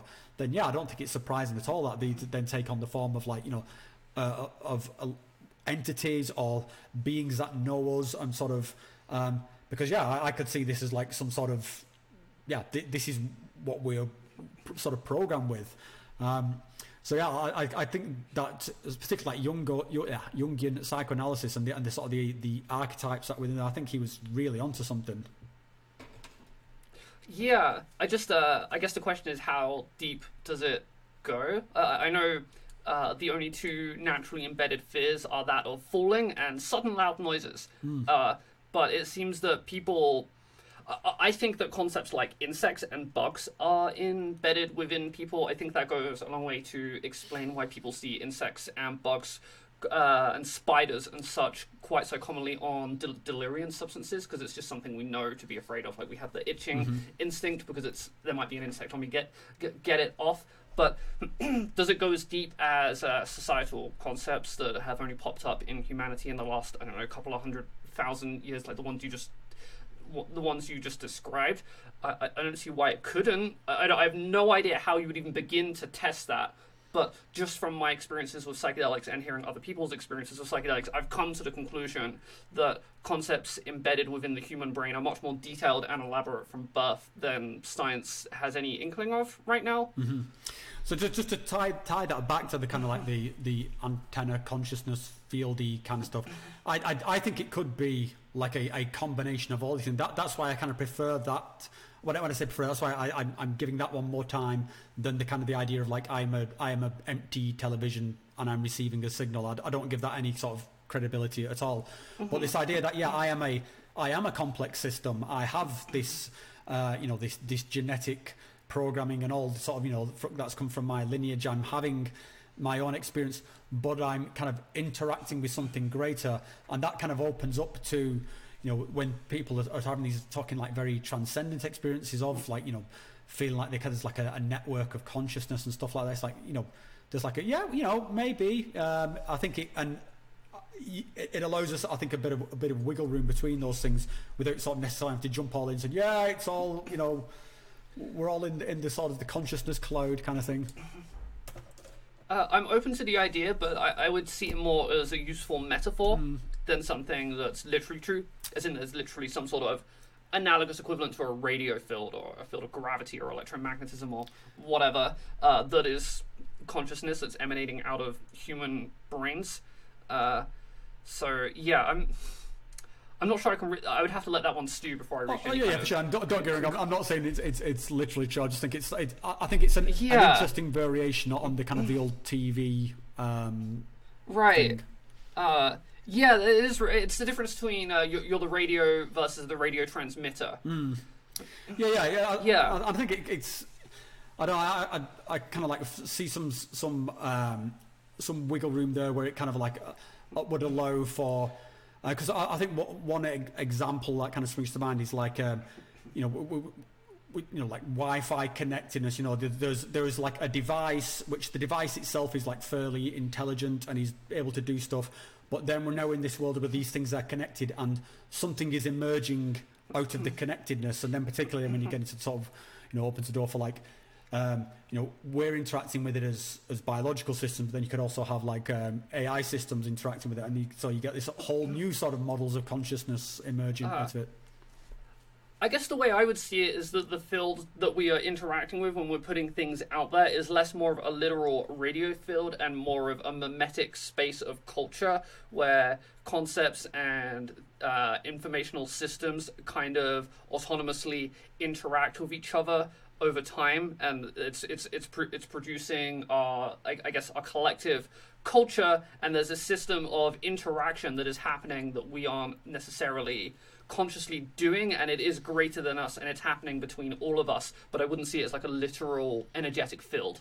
Yeah. I mean, like I said, and I fully appreciate there's absolutely like zero evidence for anything like that, but it's I think it's oh yeah, of course. No, it's certainly this is high level stoner talk. We're going completely there. I do want to ask you, like, if you were like given complete free reign, like you would never be like held like accountable, like never be brought up again, but if there was like some batshit sort of thing that you would just want to just throw out into the ether, like some I don't know, something like your own sort of version of consciousness fields. Like, is there anything that you were just like, I like this, and just like the most batshit idea that I have that I'm inclined to you would entertain. That I would entertain. Okay, so this is probably going to sound kind of weird. Please, when I first started going through what I felt to be, or what I called McKenna syndrome. Probably when I was around the age of 21, I could feel this compulsion inside of me to start developing a spiritual framework or a bigger picture context for my life. And I could feel that if I wasn't skeptically grounded into a rational framework, that I could have potentially gone off on the deep end. Terence McKenna style. I need to disclaim I do love Terence McKenna, he's my hero, etc. But I could feel that I would have done that. But I remember kind of engaging it and thinking, okay, what if I let my brain do this, but I try to remain grounded and rational? What's going to happen here? And what ended up happening is I decided that I wanted to analyze religions, which I classified as pre-packaged spiritual ideologies, and then I wanted to identify the consistent components within each of them, or the general frameworks that they tend to be organized around. And then I identified the components. There was a creation myth, life after death, ethical systems, various things, a conception of God, various things like that. I identified I think it was about 10 different individual subcomponents. And then I decided that I wanted to come up with rationalistic, materialistic approaches to each of these concepts that were not based in mythology, but to me were still spiritually satisfying, in order to identify a pre-packaged spiritual ideology that wasn't being pulled out of imaginary mythology, but was being pulled out of philosophical constructs that were more deeply embedded into the fabric of the universe, in order to create this. It ended up being some sort of weird neo-Buddhist thing that I called proto-theism or meta-theism, and I thought of it as like an open source religion, much like a Linux operating system distro, that people could take for themselves. So you have this framework of different components, and if those components don't work for them as spiritually satisfying conceptions of the thing that it's for, they can swap them out with their own ones and create their own branches of this spiritual system. And I put a lot of work into that, and then eventually got distracted, and I figured maybe I'll eventually implement it into the backstory of like a Dungeons and Dragons character or something. It's I mean, you say this as like one of the kind of, you know, the kind of the batshit ideas, but it's really interesting, because I must admit I've toyed with the same thing, and given like the context of everything we talked about tonight, you know, we've talked about, you know, traditional frameworks and sort of, you know, very sort of analytical frameworks, and you know, even being able to acknowledge all this sort of the weirdness of you know, whether we got like genetic programming, archetypes, all this kind of stuff, then and certainly I think, you know, I'm coming at it more or less from the same viewpoint as yourself, is that I want this kind of these substances, these possibilities, to be viewed in like a sort of a rational, grounded way. And so the kind of the leap I came to is like, yeah, I mean, you've got to start a cult. I mean, it's like I mean, there's not many. I'm using cult in like I'm using cult in a very glib kind of way. But right. But you know, what they kind of like some kind of. I think some kind of framework is needed, and it's not far from what you've just described. To be honest, maybe it might needed a few tweaks, but you know, when we talk around like, you know, the benefit that does come from these kind of rituals, and that, you know, the psychedelics kind of cascading out through the sort of the mainstream, and there's people like yourself and me, and we're doing our sort of bit to try and understand what's going on and communicate it to some sort of audience. And you know, and you could say that we're doing this purely for our own entertainment, or because we're doing it because we feel a drive to help people. I don't know, I just kind of bit of both. Yeah, exactly, just go with it. Yeah. But I think it does it kind of has like occurred to me, like, yeah, that at some point somebody, whether it's us or none of us, or but somebody, like, is some kind of framework is going to emerge from this, and that's going to have to go through various prototypes to get there. And yeah, and I think, you know, there's probably a few failed cults in there somewhere, but so I kind of use the frame kind of like flippantly, like, yeah, do I need to start a cult here? Like, but best not. I'm sure it's tempting. I've been accused of running cults myself several times, and I do not want to run a cult. So well, let me kind of frame it a little sort of inflammatory. What about if in terms of a community? And again, I realise that this is saying community is just a pre-runner to to a cult, but I think I've. Or maybe this is just me on my own verge of McKenna syndrome. I have just turned 45, so I am in the midst of a midlife crisis, probably, or at the very least I'm on the looking at like, oh, this is the point where I'm definitely not young anymore. I'm pointing towards. Maybe it's time to start a cult. Could be, you know. I could, like, you know, once my hair goes white and I go a bit of a beard, I could pull it off.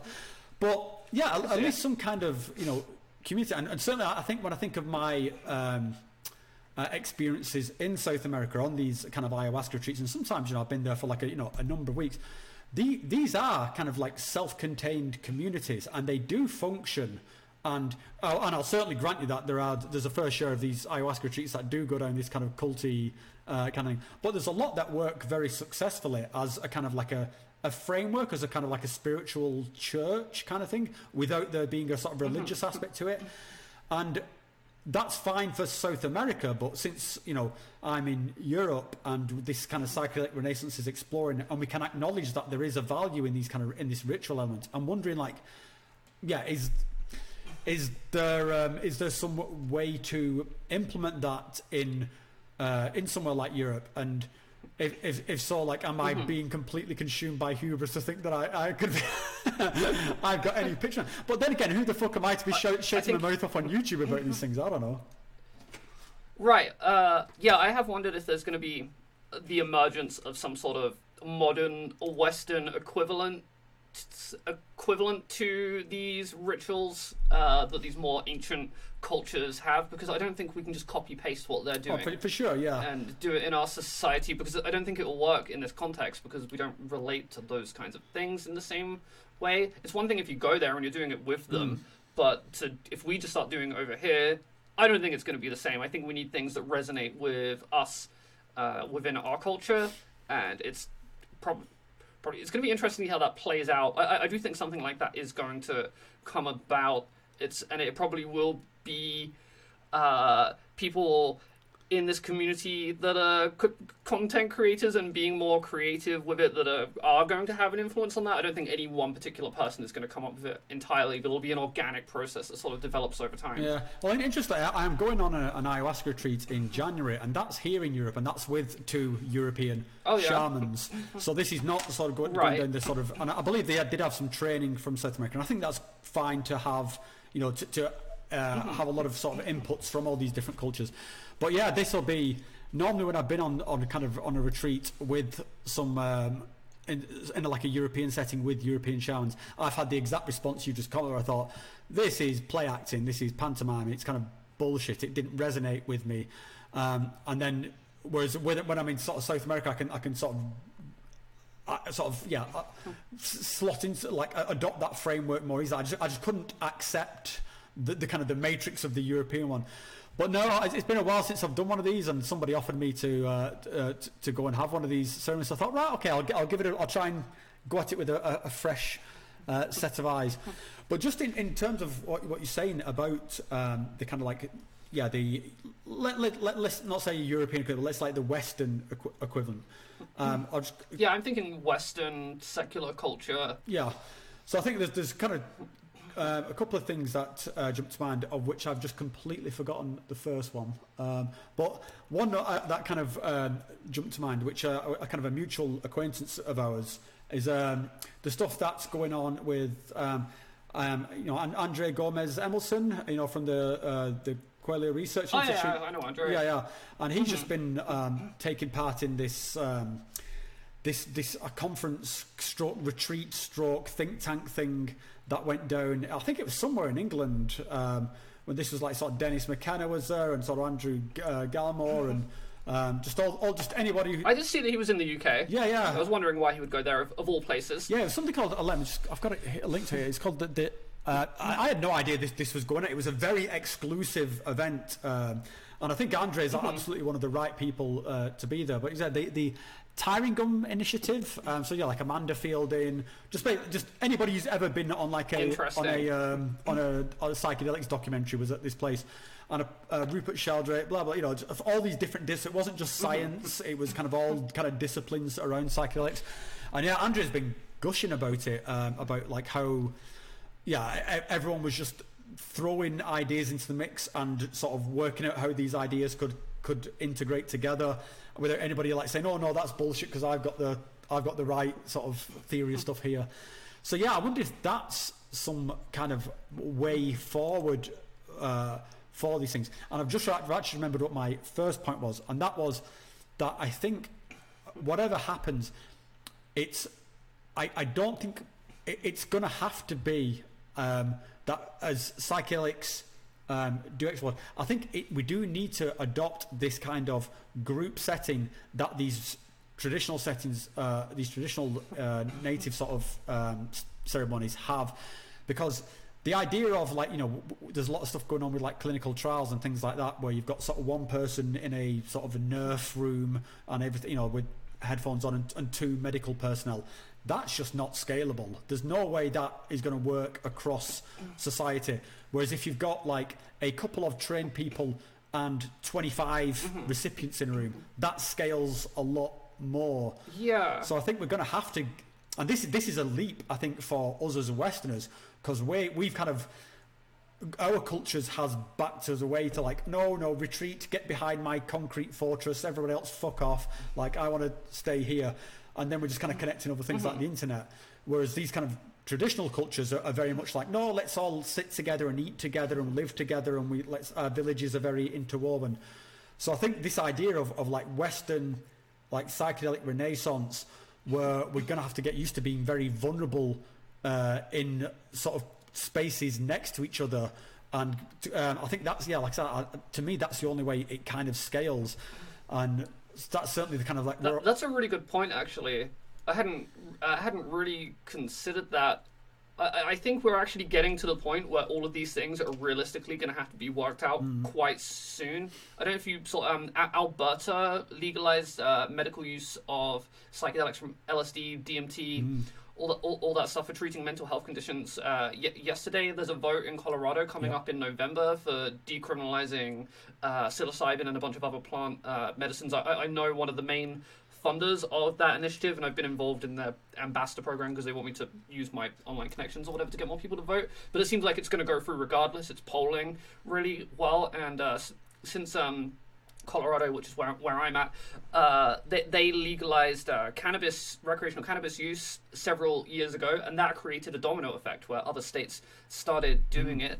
Denver decriminalized psilocybin, I think, 2 years ago, and even that started a domino effect where a few other cities around the country, I think mostly on the West Coast, have started decriminalizing psilocybin, and it feels like it's actually happening. I think the 2020s are going to be the decade of the actual psychedelic renaissance. It was not the 60s. Not that much actually happened in the 60s in comparison to what's going on now in terms of like use rates and percentage of people that are taking psychedelics. And it's all kind of coming to fruition. These things are really going to have to be figured out. Yeah, for sure. And I think that's, first of all, just that's happening. And the fact that it's happened from, being led from America is absolutely fucking mind-blowing. Right? What are you Europeans doing?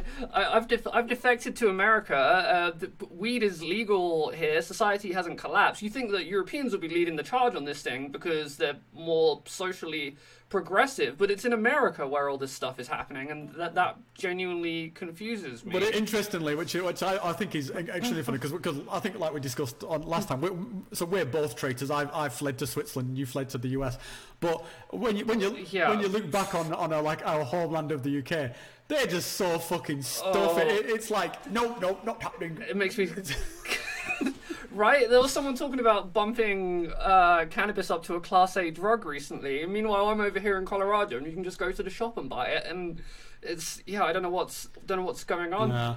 I'm very fortunate that I was in the UK around 2012 to 2016 because it had the best research chemical market in the world, for better or worse, and it exposed me to so many different molecules that would have been a lot more difficult, and it was very formative for me being able to access all those different altered states of consciousness, and it led me to where I am now. But now they have a blanket ban on some of the strictest drug laws in the world. I mean, I guess we don't have the death sentence like they have in some places in Southeast Asia, but it's still not great, really. Yeah, it's absolutely great.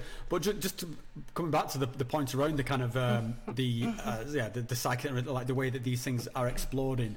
So again, I think there's like a lot of cultural elements that are missing here beyond the kind of like the legalization part, and this is where I'm actually a little bit wary of the kind of the legalization explosion, because while certainly I'm absolutely down with people not going to jail and being sort of persecuted for these things, the bit I'd say worry a little bit around is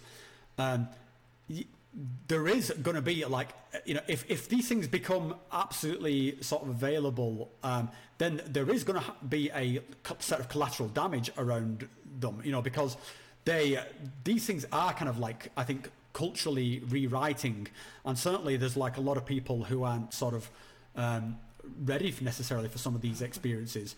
And so it's all kind of very well, like everyone's like, oh yeah, I'll be I'll be a neo shaman, and I'll be this kind of role in here. It's like, yeah, what about the people who are going to pick up people from outside, the streets, who have gone absolutely fucking banana? Like, where's like the cultural increase, and like who's going to wants to deal with the shit of people who are going like fucking absolutely like losing their fucking minds?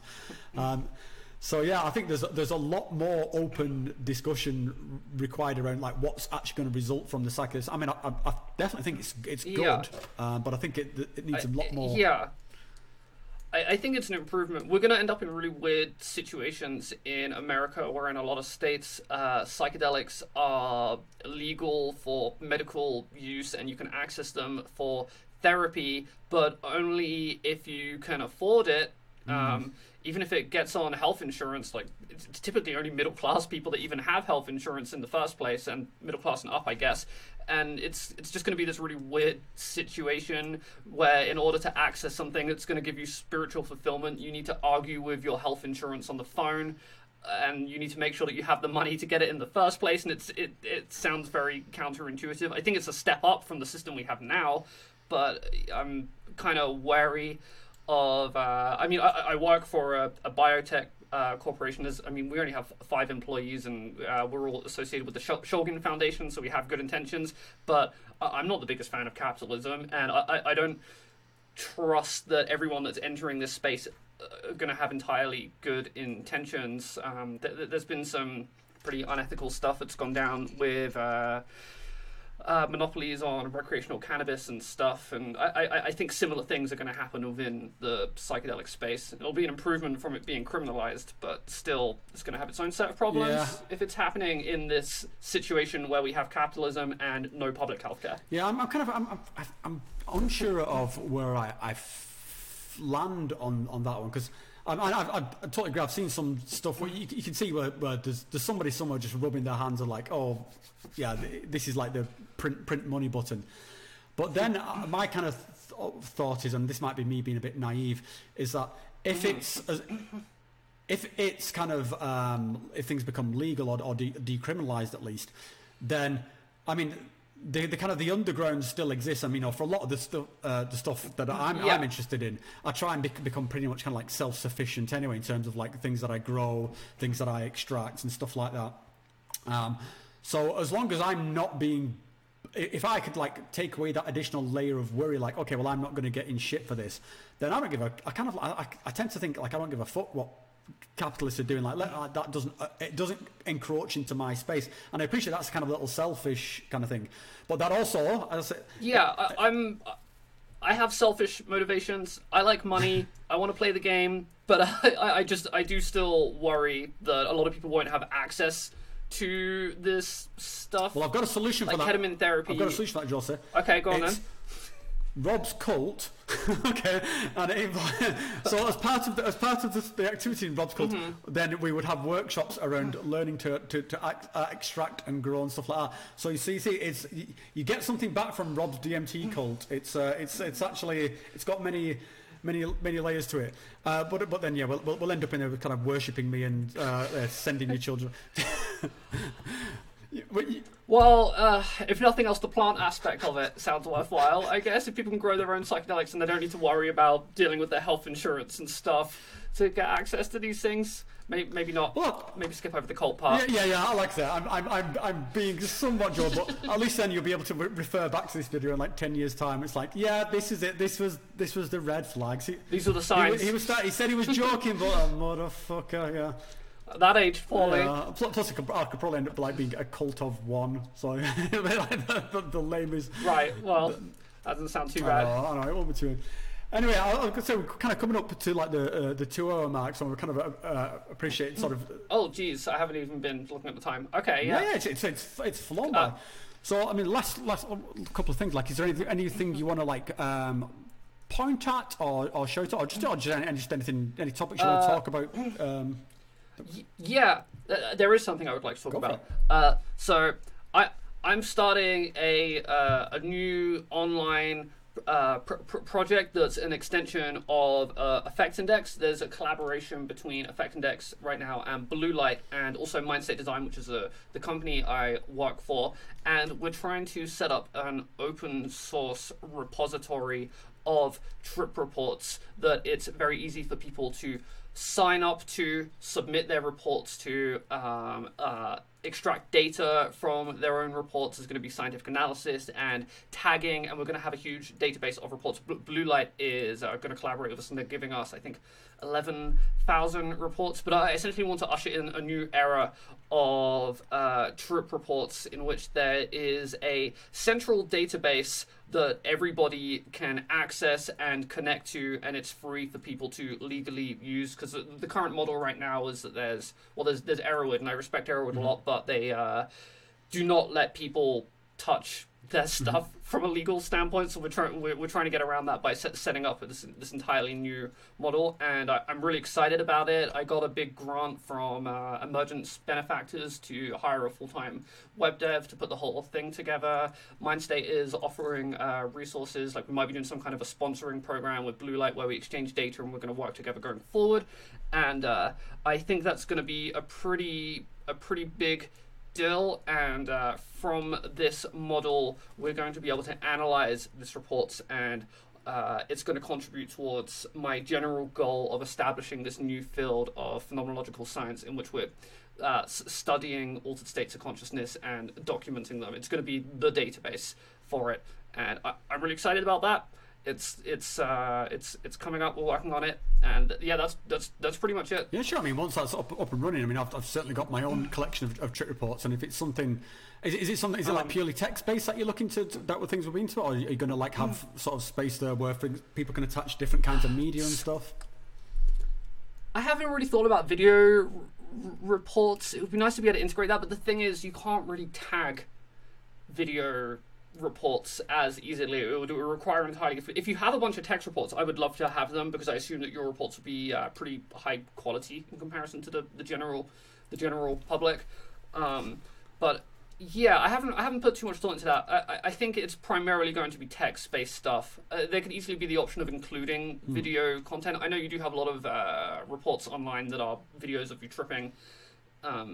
But yeah, I think textual descriptions of the subjective experience is what we're going to be able to extract data from, and then eventually train a machine learning model or natural language processing system to be able to analyze this report automatically once it has a big enough training set to go off of. Because the technology for that is very much available, but you just need a training set, and we don't have that training set. And in order to make that training set, we need to manually label a bunch of reports first, so it's a huge project. Yeah, I think for some, I would be happy to contribute to it, because pretty much nearly all the videos that I make are quite heavily scripted, so I've got it all in text format anyway. So yeah, please send those to me. I would love that. Yeah, absolutely. And yeah, by all means, once that's kind of up and running and available to the public, let me know, and I'll do what I can to help promote that. So just send me whatever information you've got on it. Yeah, thanks. It's going to have the new subjective effect index, which I've largely already created based on this literature review, and that's all going to be tied into it. And we're going to use this classification system as the tagging system for those reports in order to build up this huge predictive analytical model of psychedelic experience of altered states of consciousness in general. It could be applied to any altered state of consciousness, be it meditation, drugs, whatever. Awesome. Well, yeah, I mean, look forward to. I mean, based on your previous work, I look forward to seeing what you come up with, Jose. And I say, send me the links. I'll put them all in the description below to things like Subjective Effects Index and to your YouTube channel. To anybody who's watching, yeah, go and follow Jose's videos. Go and check out the Replication subreddit. All these different pies that she has her various online fingers in. So that sounded a bit weirder than what I think I decided. I had one of those. There's a lot of them. One of those moments like yourself. It just came out, Josie. I wasn't thinking too much of it. It's a metaphor. It's fine. And on that note, yeah, thanks a lot for. It's been a real pleasure talking to you. I really enjoyed the conversation. Time's just flown by. So yeah, thanks for making the time, and let's do it again sometime. Yeah, it's been great talking. We'll do it again when I have more updates. Awesome.